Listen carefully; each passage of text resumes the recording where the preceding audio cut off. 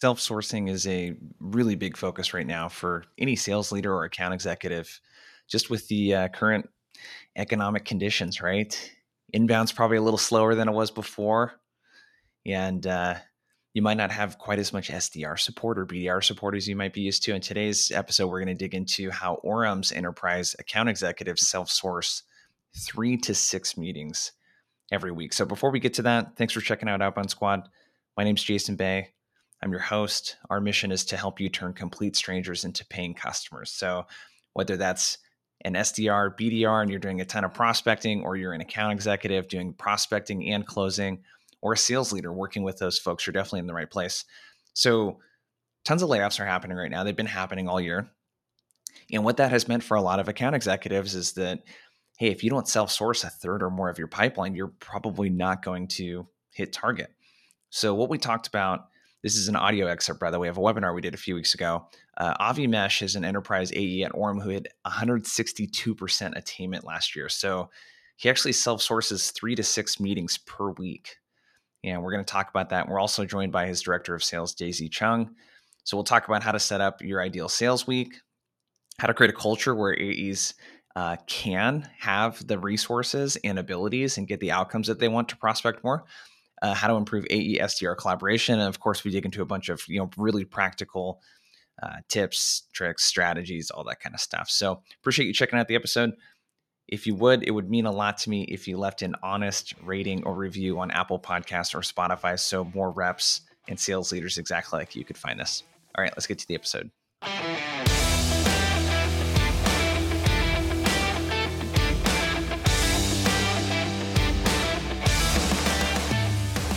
The conversation today is really going to focus around Orum and what they do to self-source meetings as account executives. So we're going to talk all about the process, frameworks. We're going to have some kind of cool data that we're going to show you as well. But if you have questions, try to drop them into the Q&A section in Zoom so we can get to them.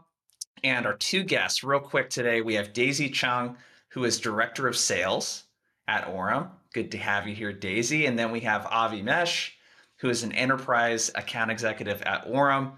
And what they do at Orum is they really just, the platform is like, I'm a huge fan of, but they just eat their own cooking is what I like to say. So they sell a platform that helps people prospect and be more effective on the phones. And they're really good at prospecting too. So that's what we're going to dig into today. You two ready to get started? We cool? Yes, sir. All right. Let us know in the chat.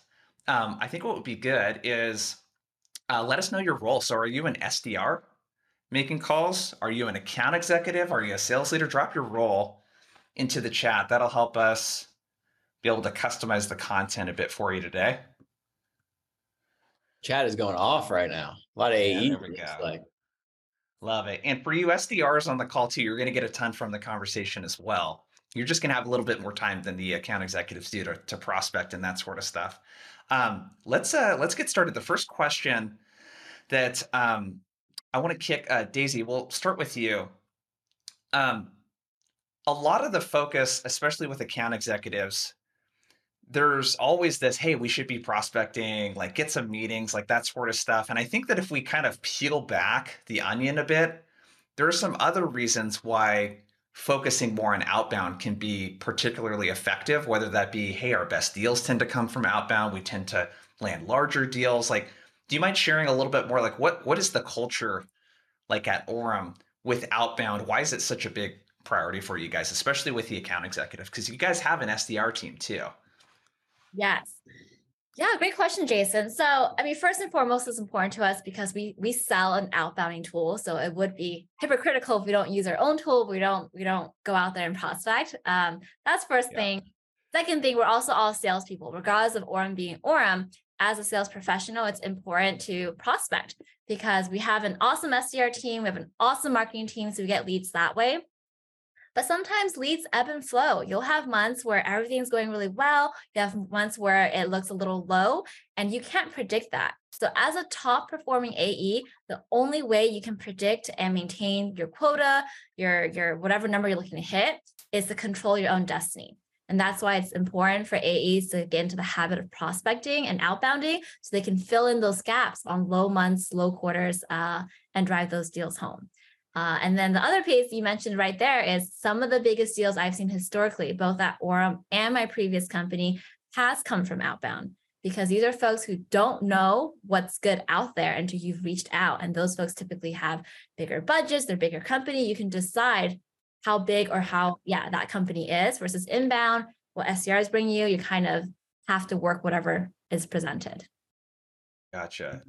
Avi, with outbound, because I think, and where the reason I'm asking this question is that I think the general kind of thinking is, hey, wouldn't it be great to just get handed a ton of inbound leads?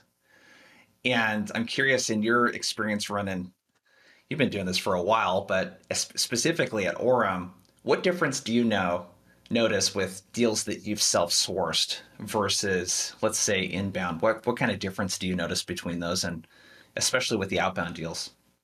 I think outbound deals is a good question. The ones that I've sourced, I tend to take a lot more ownership over, a lot more pride in, because I'm the one that found them. I also find that sometimes when I've got leads that are coming my way, at times they can be starting below the line, below the level of influence. And so if I'm driving that myself and doing that outbounding, a lot of times I can really go high first. And I feel comfortable doing that at this point. And it allows me to align with strategic initiatives at the top of the organization. So I have a lot more, I feel like, control over my destiny about where my journey begins. Yeah, that's really interesting, because I'm thinking about, I don't know if it's the case for you guys at Orum, but a lot of the inbound leads I get start with an enablement manager or a sales manager. And that's not bad. It's just going to be more work to get up to a VP of sales or a chief revenue officer. And what I'm hearing from you is like, hey, with outbound, I can strategically target people with influence in the org, and I can get the conversation started with someone that can be a little bit more of a mobilizer maybe for me through the deal. So am I hearing you correct there? 100%. Love it. Love it. So Loretta asked in the chat, roughly how long do these meetings last? And Brian said 3 hours. Promise you, we're not going to keep you for 3 hours today, you guys. Brian, are you being a smart ass? So we're going to keep it under an hour today. You guys are funny. I think what would be really good before we dig into kind of how to block and tackle the week, Daisy, would you mind sharing your screen? You have a dashboard, and what we're about to see is the account executives at AE and kind of like the outbound activity, meetings landed, all of that kind of stuff. You want to share with everyone what they're seeing here on the screen? Yeah, I'm happy to. So this is the Orum dashboard here, and I just pulled up last month, and these are just the AE. So I siphoned it out to the AE team at Orum here. You can see Avi, our rock star here on outbound prospecting and driving deals, is top here with 20 meetings sourced just from the phone last month, which breaks down to about five a week. And even other reps breaking down 3 to 6 meetings per week when you break down the numbers here. But that's the power, is how can we drive your own meetings in addition to whatever you're getting from inbound, from SDR, that's awesome, but how can you control your own destiny? And here at Orum, we recommend every AE have to be working at least 5 meetings a week, regardless of where they come from. And that's why folks like Avi crush it, because he's booking his own 5 in addition to whatever he's getting from the SDR team to drive those numbers home. So I think one thing that really sticks out to me, let's see if I can put a little pointer on the screen if people can see it, is session time, dial time, and then talk time. Do you want to kind of walk us through the numbers that people are seeing here? I think what's really powerful is if you have something like Orum, and I know we're talking a lot about the tool right now, and I promise we'll get a lot to the tactics. It's just like, I get excited about this stuff because I think about the time investment that it takes, to get meetings. And when you're not using some sort of dialer, it can really just take a ton of time. But you want to share, Daisy, a little bit more about what we're looking at there in terms of talk time, dial time, session time, that sort of stuff, just to give people context into how much time all of this stuff takes? Yeah, so for breaking down all these metrics here, last month he spent 3 hours and 13 minutes talking. That's whenever someone picks up, you have their conversation, good or bad, that's talk time. And then downtime is when you're dialing. So no one's picking up, you're dropping those voicemails, nothing's happening. That's when you accumulate that dial time. Session time is how long you're logged into Orum for. So it's talk time plus dial time any time between. So after you hang up, usually you type in notes. Sometimes you book a meeting. So you want to send out that meeting, send out that email. So all the in-between times is where we track. But to your point, our goal here is not to have AEs prospect outbound, 6, 7, 8 hours a day. That's not feasible for them to work their full-time job goals here. But Avi, he only spent about 30 minutes logged into Orum each day or less last month to get to this number. And that's why it's really important when we think about prospecting. It's not this multi-hour event. It's working smarter to get you those meetings and making sure you block off your mind space and focus. I think a lot of times for AEs, when you think about prospecting, your mind's running a mile a minute. You're thinking about your deals you're closing. You're thinking about, am I getting a DocuSign? Do I have to ping legal? All these things are racing through your mind. And then you have to think about prospecting. That makes it really hard. But if you just block out 15, 20, 30 minutes, an hour a day, where it's purely focused on outbound and nothing else, then you can achieve some of these, meetings that Avi and some other AEs are doing too.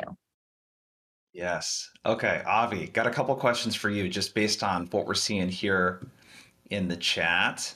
So, length of sales cycle, just I don't know what you're allowed to share with certain stuff, but generally, just so people can kind of understand, this is an enterprise sales motion typically.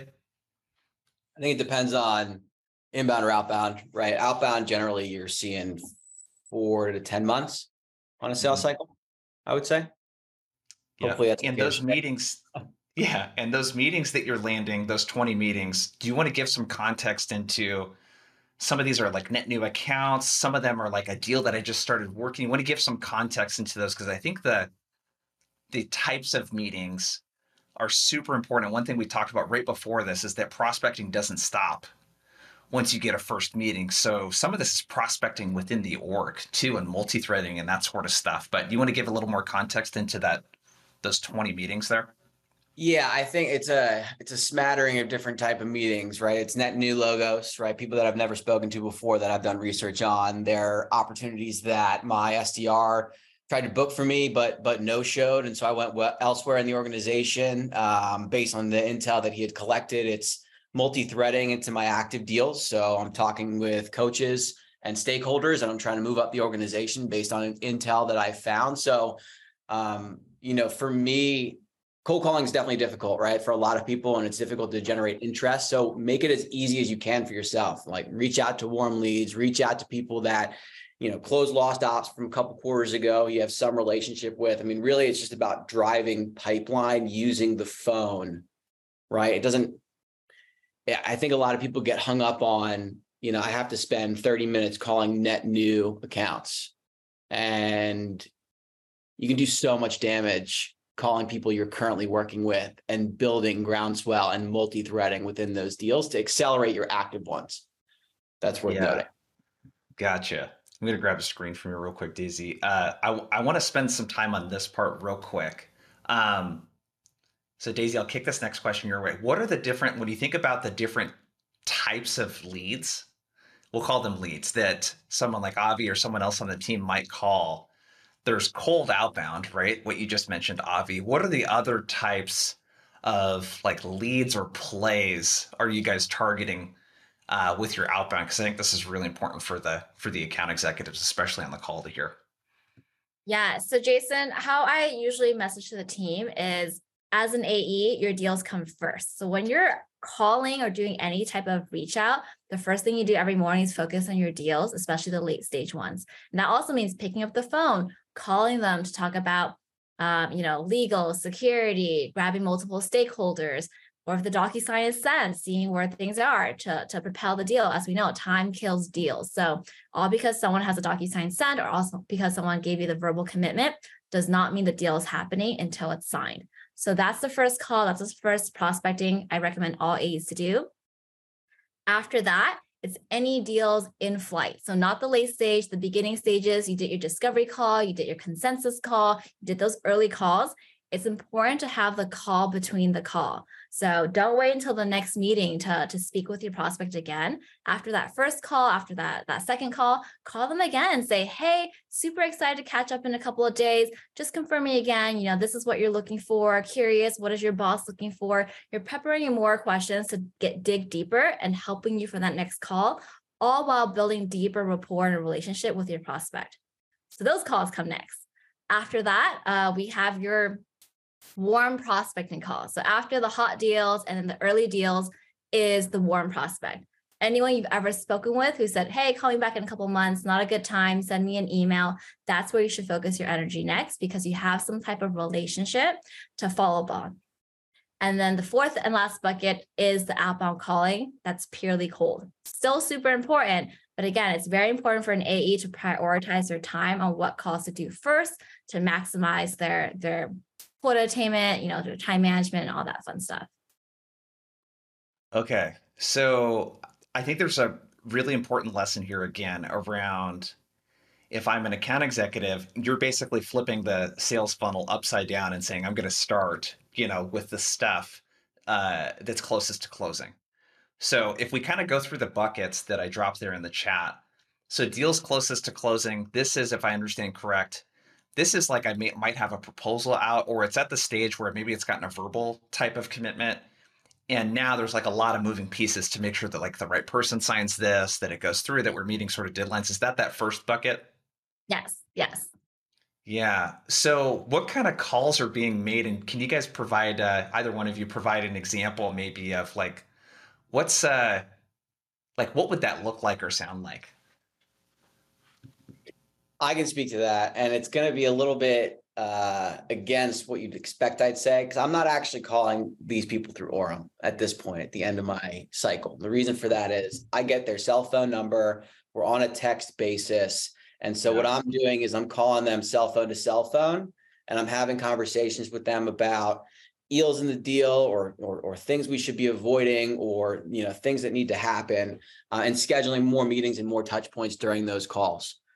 So the analytics that Daisy was showing, I would probably wager that most of the AEs on there are taking a similar approach with their late stage opportunities from a calling standpoint.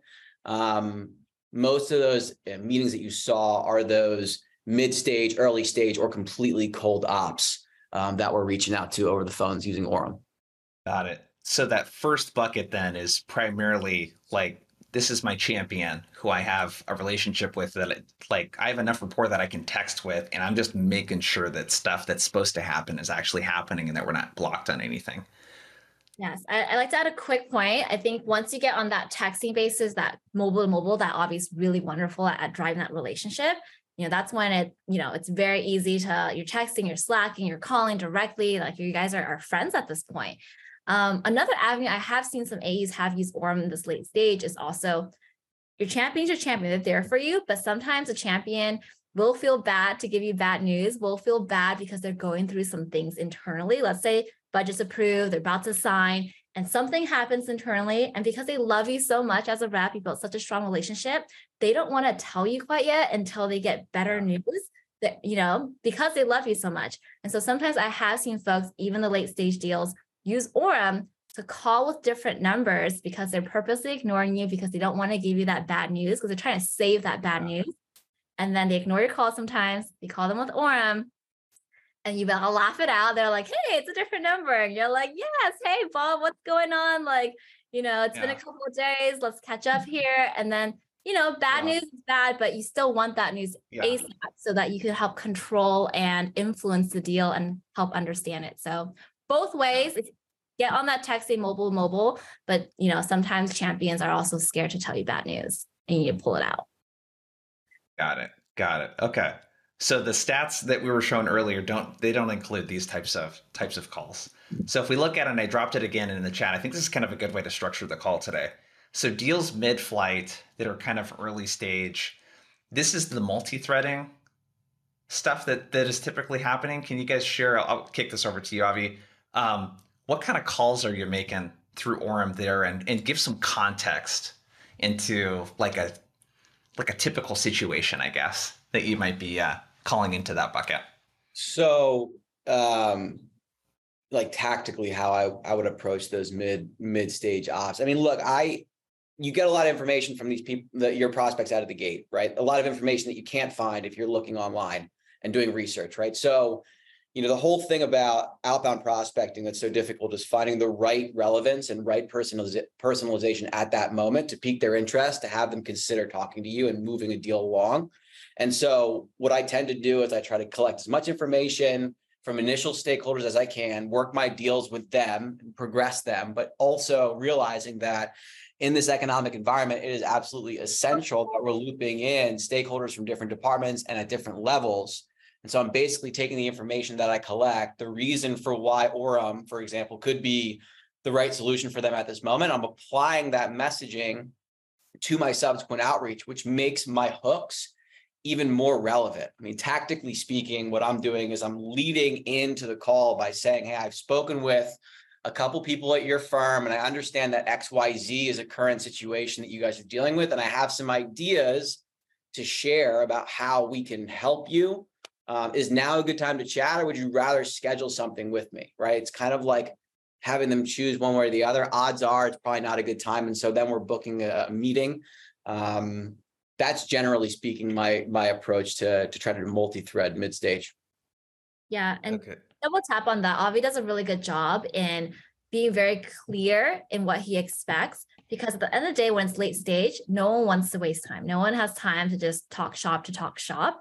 And so when Avi does these calls, you always give something before you take something. So before we ask like what's happened with the deal, this, that, who else is involved, you're giving something. Hey, reaching out, I noticed last time we spoke, you mentioned your reps really like this or you like that. We're actually releasing a new feature. I actually have a client who did exactly what you did, and I can introduce you guys. Hey, remember last time we spoke, you were hiring a new SDR. I have a couple of folks that might be good fits here. You always give, and then you can start taking, which means just asking questions to help with the deal. And that way it's always very productive. And, again, Avi does a clear job that no time's wasted, because their time's important, your time's important. That's why there's always this give take when we do these type of mid-trial, mid-deal calls. Love it. And for those of you in the chat, we are going to get to that fourth bucket, the cold outbound. Like we're going to get to that today and talk a lot about that. The point of going through this is that like the continuation of prospecting through a deal cycle, that's the important part here. So multi-threading, I want to ask, so when you're calling these other folks, Avi, does the people that you've previously talked with, do you let them know that you're going to do that? Like what's the process for engaging these other stakeholders when you've already had initial conversations with folks? And I know there's a lot of context that is important in these types of situations, but any general rules of thumb for multi-threading and prospecting within the organization when I've already established contact with a stakeholder or a group of stakeholders? Generally speaking, it's an important question. Context is key. Generally speaking, what I'm trying to do is give my contact the opportunity to help me build groundswell and multi-thread first. So I'm coming to my calls with ideas about who else should be involved above them, coming with names, not just asking who else should be looped in, but coming to them and saying, hey, looks like Jason's your VP of sales. Let's get on a call with him next. I'm trying to give them an opportunity to drive this deal themselves. And if it's stalling or if they're not moving it along, right, the deal's dead anyway. And so I'm reaching out to Jason on my own if they're not willing to do that on my behalf. I'm willing to get my hand slapped once or twice in the spirit of trying to get a deal going, because if they're not moving it along, it's not going anywhere, right? And you need to get to power as quickly as you can. In an ideal world, you've built enough value, you've expressed enough business acumen that your contact would feel comfortable introducing you to the right folks on your side. Always ask for that introduction. And if it slows down and if you're not getting where you need to go, that's when you apply the learnings you've gotten to drive in the lead. Because an introduction, right, Jason, is the best thing you can get. If you can get an intro to the right people, it's warm, you're copied on an email, you're scheduling calls, that's great. This is really for if it's not moving. Tactically speaking, also, I don't, when I'm reaching out to a leader, say, hey, I spoke with XYZ person and they told me this, that, and the other thing, because I don't want to burn this person and like make them feel like I'm totally going around them. Instead, my strategy is instead just to insinuate, hey, based on my research, based on discussions, it sounds like XYZ. Is that wrong? Is that something you and I can discuss? So the bottom line here is that you're willing to go on the journey yourself. It's not option number one. Option number one is we're able to get introductions and create buy-in around additional stakeholders, but we all know that a lot of the times that's not the case. We're either talking to the wrong person or there's some sort of unwillingness to kind of share, and you're willing to go on your own. And I think an important detail there is that if you do go on your own, don't do it in a way that makes the people you've been talking to look bad. Don't drop their names in there. Like, don't create unnecessary friction. Daisy, anything when you're working with your account executives, like in this kind of bucket, the deals in flight, any other kind of pointers that you have around multi-threading and the prospecting, quote unquote, that's happening during the deal to get people involved? Anything else that you would add? Yeah, so especially when you think about enterprise prospecting too, because Avi also focuses on more of our enterprise space, it is important to, again, you want to make good use of your time, whether it's a warm call or a cold call. So I think Avi had a good point where he is letting them know, like, hey, are these people XYZ a good fit to talk to? Or he's name dropping actual people and doing the work for them. The worst case when you're doing these type of calls and you're trying multi-thread, saying, hey, who else will be involved? Or any questions? How else can I help you? You're making them do the work. But if you start giving them information, say, hey, I did some research and I know Mary here is the sales ops person. Bob here manages enablement.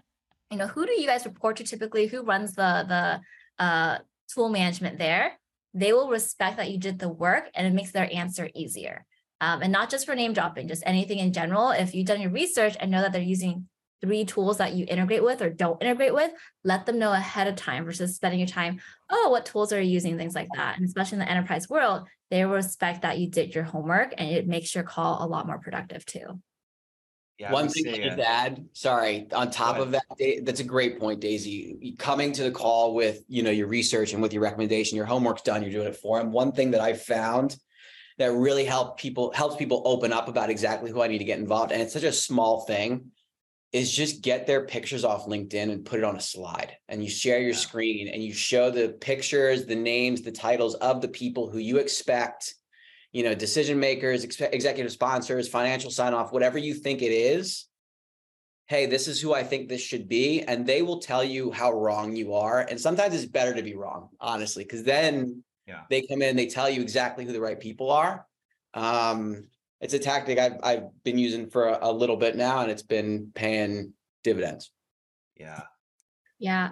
And really quickly to trim off that, I think what we're trying to get at here, I know when we say like, hey, AEs like book 3, 4, 5, 6 meetings a week, it sounds like it's all about quantity and not quality. Because you can hear that it's the reverse. Like, we make sure our AEs are putting quality work, each deal they're working, each cold call or warm call, whatever the call is. Avi's doing that prep work. He's making that presentation. He's looking on Google, he's looking on LinkedIn, he's building groundswell before having this call. And that's going to give you the best results. To us, quantity is great, but quality must come first before we expand on quantity to be a good use of your time and for you guys to hit your numbers and surpass your numbers too. Yeah, I love it. I think the principle here, and one thing that I always say is it's easier to correct than to educate. So don't expect a prospect to educate, especially an executive. Like, it's much easier to correct I think I got the idea of the people's images from Armand. I think I heard him say that or something. I can't remember, but it definitely works. It is such a pro move. People are like, oh, wow. And especially if you're like adding little notes in like live or moving people around or whatever it might be. Okay, let's get into that third bucket. So the warm prospecting bucket. Daisy, I'll kick this question your way. Can you remind us again, what kind of outreach are we doing in this warm prospecting bucket? I think closed loss deals was one of them. What other kind of stuff fits into the warm prospecting bucket typically? It's anyone that we've spoken with at least once. So even the unsubscribes, the not interested, once you've made a contact with them via email or phone, they are a warm contact. They are your friend. I think a lot of times people get scared of the unsubscribe, not interested, and then, they're out the door.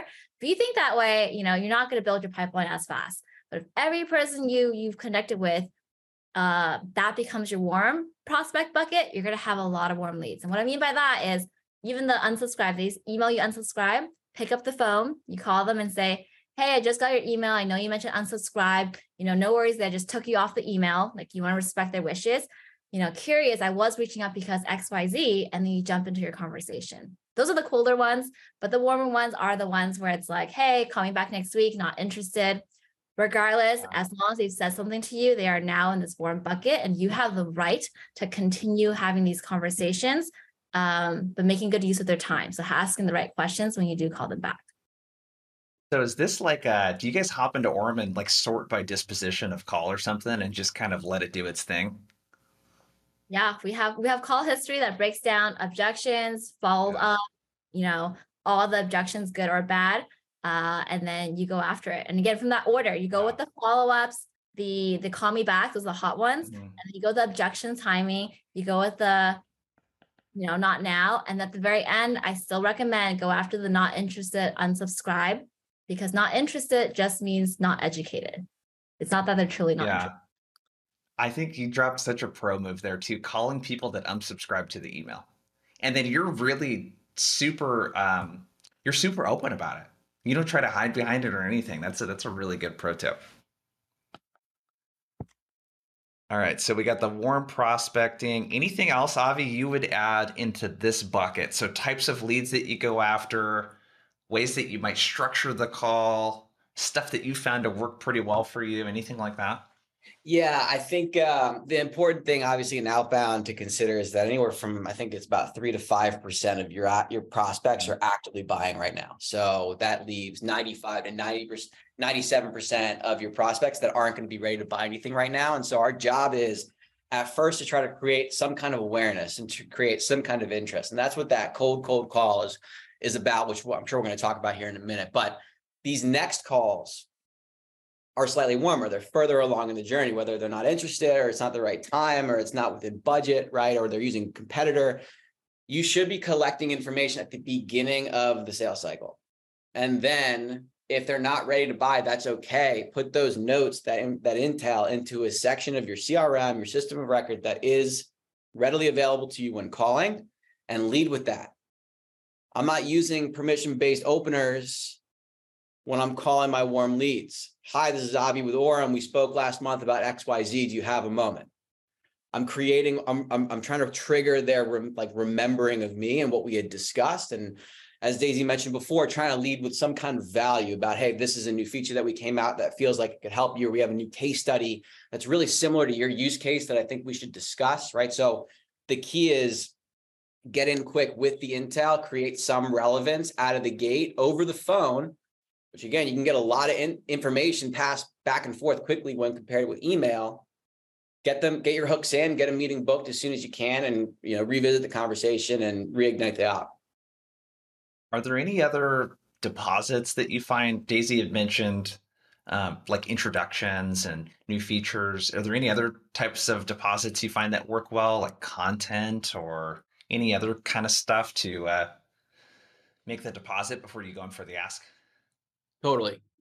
Case studies for sure. Our product, we're fortunate that it's been built by SDRs, for AEs, outbound prospecting teams. And so we have a lot of expertise around this. We're constantly putting out content about, strategies and tactics to improve connection rates and meetings booked, right? So our marketing team, they're doing a great job right now. And so we're trying to complement their efforts in driving more eyeballs to Orum. So taking that information that my marketing team is generating for us, that content, and sending it their way and providing it to them, scripts, all different kinds of things they can be leveraging to get better at the game so that when they do think about cold calling and prospecting, they think of us first. Yeah. Yeah. And I can add to that. I think a lot of times, yes, there's like a plethora of things you can always talk about and add value. And whenever you in doubt, you should always just have one thing to go to, because I think a lot of times people get stressed from cold calling is because I think of a new script, I think of this, that's customized, but just have a single go-to. And a go-to to add value is finding relevance in that person's role and or industry. Like imagine, Jason, if someone called you and said, hey, Jason, I'm reaching out. I'm actually talking to, other consultants and founders like yourself to XYZ revenue. that immediately gets your interest because they're now comparing you to like your competitors in a sense. And so if you reach out to any company, hey, I'm reaching out, we work with IT and security companies like yourself to do XYZ, that always grabs the attention because there's relevance and they're thinking about what my competitors are doing. So yes, do the homework and find those specific case studies, new features that are relevant, but always have a backup to lean on. So you're not always stressed and thinking of like, oh, what creative thing should I say? And now you're stressed to make that call. Yeah. One other thing I'd add, sorry, and I know I feel silly for not mentioning it, is information and news about the account. So setting up Google alerts about the prospect account when it's not the right time. If they're a tier A account for you, tier 1, whatever you call it, top of the line that you want, set up Google alerts. You notice something that pops up in the news about them, you can call about that. Now it's relevant for them and their business in particular, right? So it's not just about us and the value that we can provide and the value we've provided others, but also referencing their current situation and having them know that they're top of mind for me. I may not be top of mind for them, but they sure are for me. Yeah. And if you're reaching out to publicly traded companies, I do like this tool, Seeking Alpha. Mm-hmm. If anyone here has used it before, but there's some really great stuff they pull from quarterly transcripts and that kind of stuff. Okay. Let's give the people what they want here. Everyone wants to know about the cold prospecting bucket because that's what people are probably doing a lot of here. So, Avi, I'll kick this first question your way. If we talk a little bit before we get to you've already shared a lot of examples of what you say and how you open and that sort of stuff. Let's just backtrack a bit. Do you want to just share how do you typically structure your week and make time for this kind of stuff, and like what prep happens prior to you even logging into Orum and hitting go? I personally have a BDR that I work with who's great. And so he and I are collaborating every week about prospect accounts that we're trying to break into. He's letting me know about progress he's made and letting me know about objections he's received. And we're, talking shop throughout the week about ways to get into accounts. If you're an AE that has no support, first of all, you should look at Orum. We have a free trial and maybe we can help you. And also, you want to spend the beginning portion of your week, right? Your dead hours, maybe think about, you can look at your analytics and outreach or in SalesLoft, you'll figure out the times of day that are the worst time to be calling, which as chance would have it, a lot of folks end up being, it tends to be the time they call the most, like 10 a.m. to 11 a.m., right? When people are right in the thick of meetings. But in any case, do your work, do your research in batches, what are the top 5, 6 accounts that you want to break into? Real quick, I want to, sorry for interrupting you. I want to not gloss over what you shared.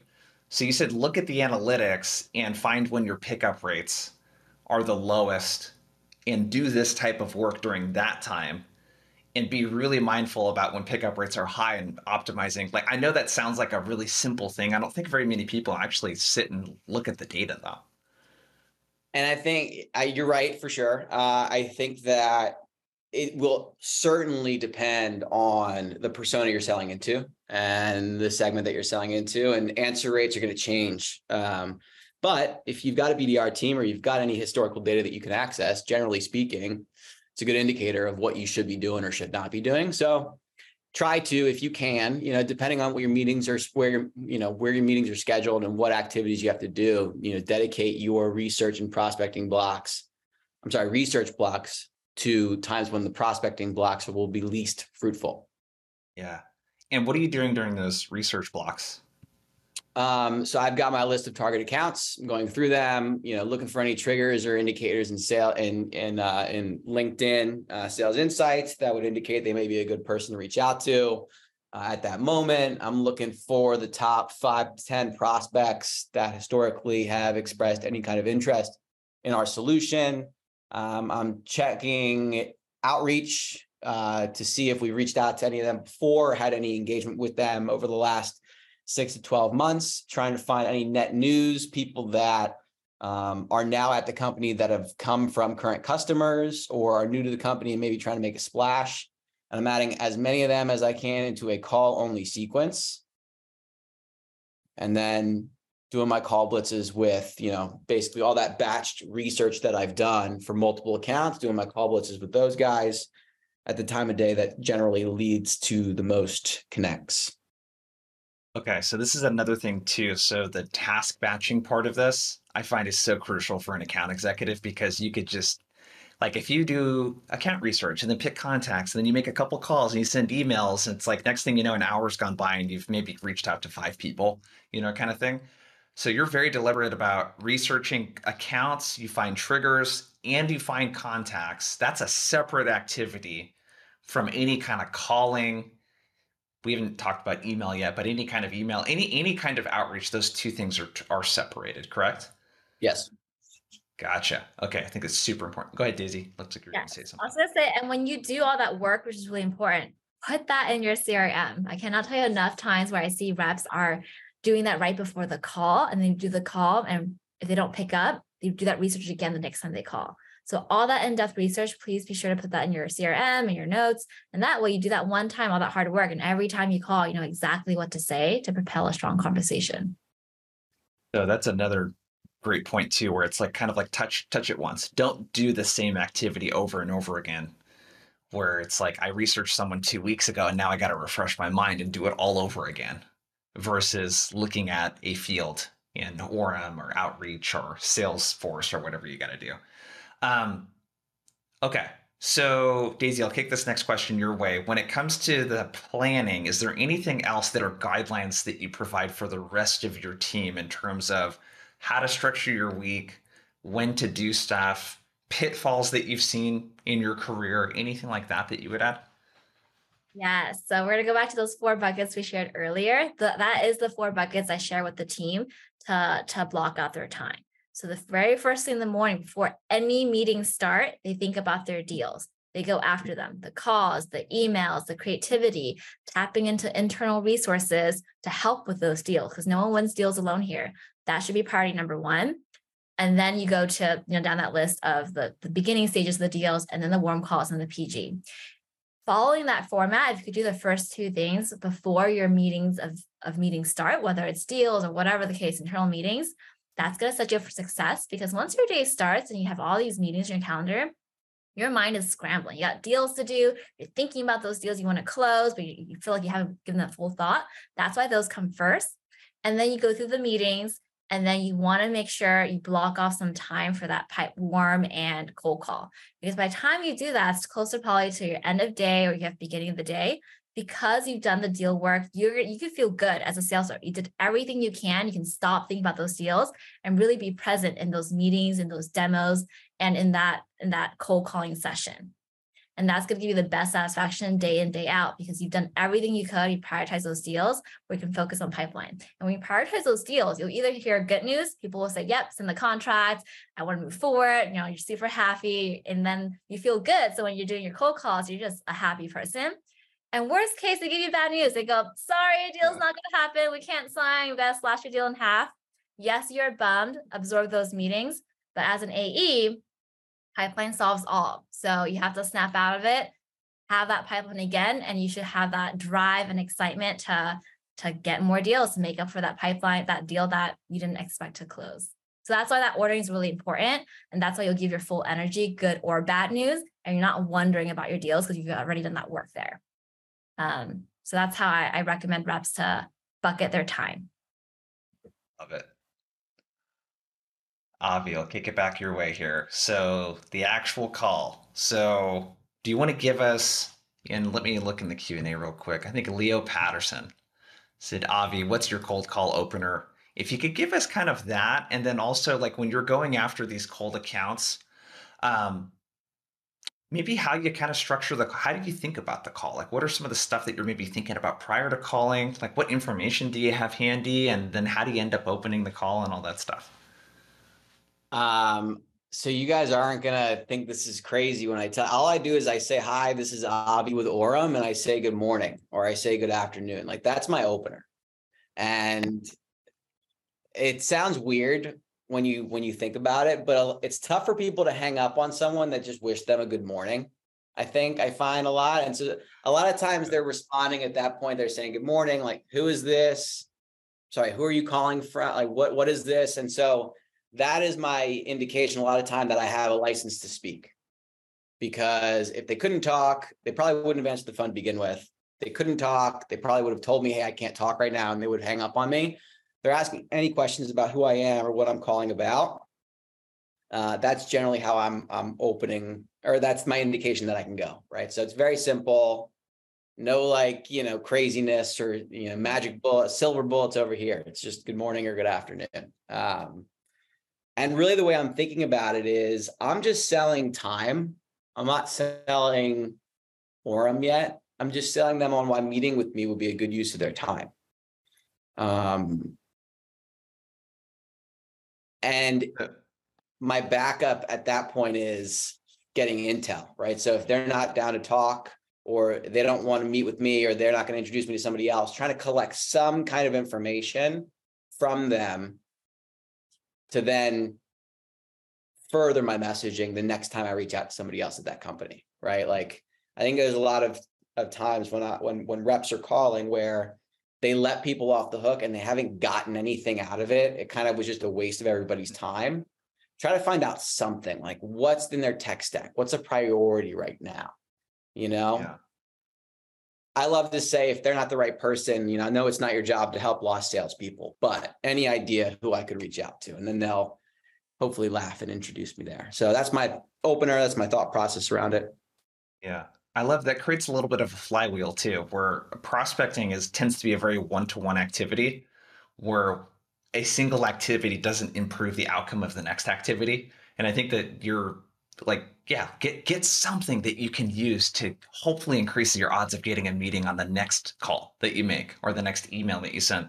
And I want to make sure that we're explicit with this. So you literally start off with, hey, Avi, it's Jason with Outbound Squad. Good morning. And you pause and you just wait for them to talk. Yep. Okay. So what happens right then? How do people typically respond? Usually they'll say good morning, or they'll be like, sorry, who's this? Yeah.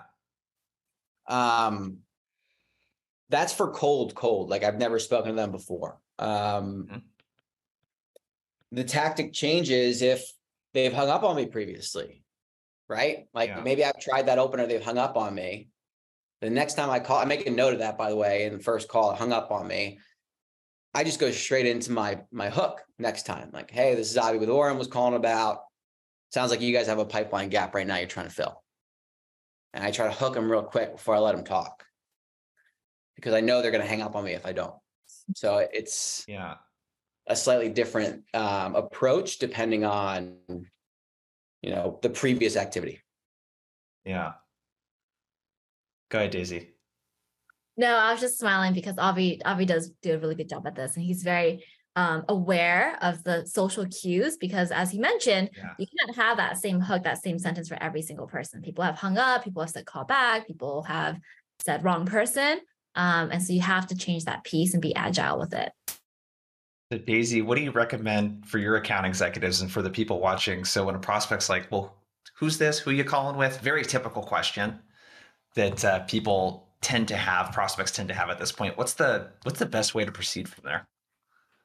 I mean, I always say the best way is your way that works with your personality, because the best way for Avi is going to be different for another rep, because you are who you are as a person, and you want it to match your personality. If you're someone funny and your jokes can land, like, tell that joke. If you're not funny, don't tell that joke. So it is really critical to do enough cold calls so you can start seeing what sticks, but also what feels natural. You don't want to be sweating. You don't want to be like, oh my God, that doesn't even sound like me every call, because you're going to have a disconnect and the job's not fun anymore. So that's the answer, is find what works.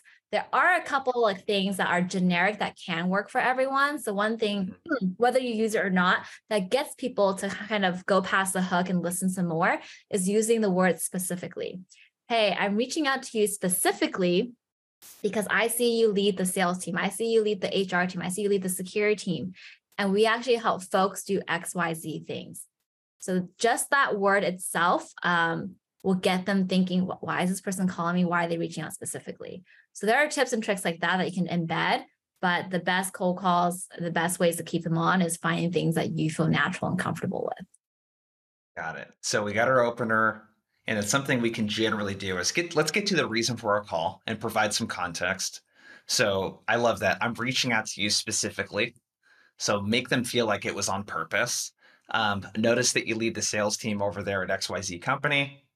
And is the psychology behind doing some of this stuff too, just to show the prospect I'm not some random stranger? Like you're trying to bring some familiarity and rapport into the conversation and show them that I did a general amount of research. Is that kind of the thinking? Yeah, you're showing this Yeah. reason to your call. They're not just one of many. And you can feel good about a salesperson. It's, you are reaching out to them specifically. Yeah. You're spending 2 seconds of your entire life to pick up the phone and reach out to this person specifically. So if you feel that, and a lot of times as a salesperson, you have to feel truth to the words you're saying, or there's a disconnect and you're not going to feel good. The more passionate and the more you can own each word that comes out of your mouth, the more it's going to show how genuine you are, and the more that's going to attract positive interactions. And to add to that, I typically have their LinkedIn pop open when I used to make calls, and you see the titles, you can say I'm specifically reaching out because I saw you're the team lead. The more specific, the better. And then if there's any words in their description, just use those words. I see you manage a team of 6. That's awesome. I see you just got promoted. I see you worked at this company for 6 years. Oh, wow. And so you're literally reading what's in their LinkedIn, and that usually captivates their attention. Love it. So Avi, when it comes to the we help part or explaining kind of like a little bit more context, what do you do here? Because I think that the move for a lot of reps here is to go into pitch mode and they just totally like lose the prospect. How do you think about that part? I think a lot of people focus on next, like what we do. Like this is what we do, right? Like you're pitching now, like you said. And what is most compelling is the problem that you solve. What is the problem that your client is likely dealing with that they don't want to be dealing with anymore? You mentioned that and you confirm, does that sound like your world at all? Is that something you've experienced? And when you get that confirmation, then it's like, okay, cool. So, to Daisy's point, the reason why I was reaching out to you specifically about this is I saw that you're XYZ, Orum helps do this. Would you be opposed to seeing if we could help you guys out as well? Like we've helped other companies before. Maybe drop a case study or a tidbit like that. So it's problem first. Because if there is no problem, there's no solution, right? Yeah. Can you give an example of what that would sound like with the problem? Yeah. So for us, it's it depends on obviously the persona that I'm reaching out to. Like if I'm reaching out to a VP of sales, it's like, hey, a lot of the VPs of sales that I've been reaching out to, they're finding inbound leads are going down. They're trying to get their AEs to prospect, but there's so many other things they have to do every single day. And so it tends to not be a priority. And there's this pipeline gap that they're trying to fill. Does that sound like your world at all? Or is everything good over there at company? And then they tell me, like, is that, what would you say? I'm smiling because that's very similar to my talk track. Yeah. Prospect. We established Jason Avi, you guys are like twins from another world. So stand-up comedy, door-to-door knocking in the past, and now similar talk tracks. So for everyone out listening, we established that Jason very similar people. Daisy, I want to kick this question your way. So the problem, what I noticed Avi did there is he talked about an above the line problem. And I think a lot of people make the mistake of, I get a VP of something on the phone, like if we use a VP of sales, but then we talk about something that a sales manager might be working on. So talking about connection rates, connect rates versus like pipeline. How do you think about, like, from a messaging standpoint for a rep when they're talking about like what Orum does and the problems that it solves, how do you think about making sure to align to the thing that based on that person's role that they're going to care about? Yeah, so this comes from coaching and training for management, because if you don't know the different levels that you're reaching out to and what they care about, then you're going to fumble your words. You're going to go back to the beginning, which you're going to go back to core talk track, which is typically aimed at managers or reps, which in Orum's world or any person selling to sales is like, oh, we can drive more activity, we can drive more dials. But VPs don't care about that. So you must be trained prior to understand the rep level, IC, the management level, the director level, and then the VP level. And to be honest, from there, you got to break down the different segments too, because there's that industry or that department you reach out to, that's your core department, but you have to go into sales ops or rev ops that buy tools and software, as well as finance, and have some sort of talk track.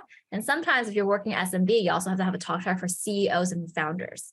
So being trained on knowing what each person cares about as a broad level, doing batting cages and practice with your management team, with your peers to get enough at bats. And then you go out there. You're going to make a mistake. You're going to jumble around. But then once you kind of get a framework, you're going to be able to speak to each person. And it's going to make yourself so much more powerful as an AE when you sell the deal, when you start getting them into like a pilot or a POC to navigate the different multi-threads there. And even from an SDR perspective, if you can navigate these different personas and roles, your AE, your management team is going to appreciate and see you're able to do that. And that likely will be putting you on that AE promotion track, should that be the role you're interested in, because you have that skill set too, SDR or AE. Love it.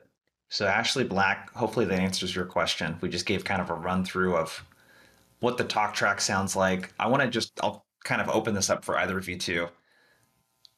I noticed Avi shared that there's a call only sequence. So any tips, pointers on like the contact strategy or the sequencing strategy when you guys are reaching out to prospects? It's kind of one of those things that Daisy talked about before, where it's like, it works for me, doesn't mean it's going to work for everybody, right? So like, take all these ideas with a grain of salt, try them out yourselves. And I am spoiled with Orum, where I can do a call only sequence, and it doesn't really impact me that much. My main reasoning for doing that is because I'm strongest on the phone. That's just all it is for me. Is I would rather get into a conversation with somebody on the phone than over email. And tactically, what I'm trying to do is confirm that their phone number is correct. So making sure that it's their voicemail that I'm hitting, because we can record voicemails and we can automatically drop them. And so I want to make sure I'm dropping those voicemails with the right people at the right time. And so after a few days of reaching out to them, if I haven't caught them, hopefully at that point I've validated that it is their correct number for them. And that's when I switch them over to a sequence that has touch points over different channels. So I know that my emails are landing. I know that my voicemails are landing, and my LinkedIn touches is the same thing. So for me, it's just a preferential thing where I feel like my strength, I have a tool that allows me to do that. And tactically, it gives me the validation that I need to put them into a multi-channel approach. Mm-hmm. Gotcha. And I'll say strategically as well, when you have a sequence or cadence going, which is awesome, it limits you to how many times you can call them. Your sequence is not going to say call, email, call, email. It's going to be call, email, LinkedIn, call, email, call, some sort of variation. So having that and a calling sequence will allow you to go through the multi-channels, but also if it's really urgent, you see some big news and you really want to contact them, you can do the twice a day, multiple times.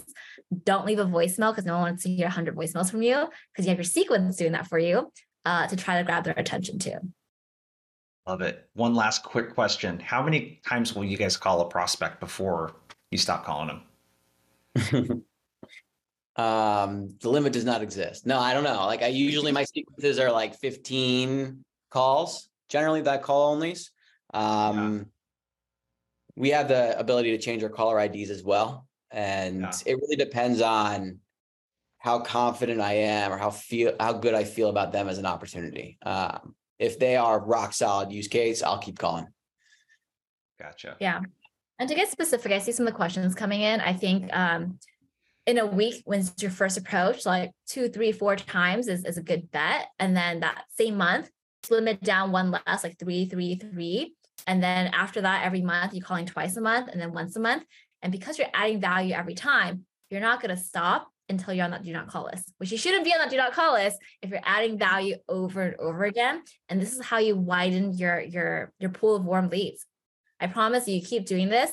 You go from 0 leads to 3 cold, to 5 warm, to 10 warm, to 2 hot, 8 warm. And before you know it, you'll have hundreds of leads doing this for months if you follow that process and don't give up at the first sign of not interested, take me off the list. Love it.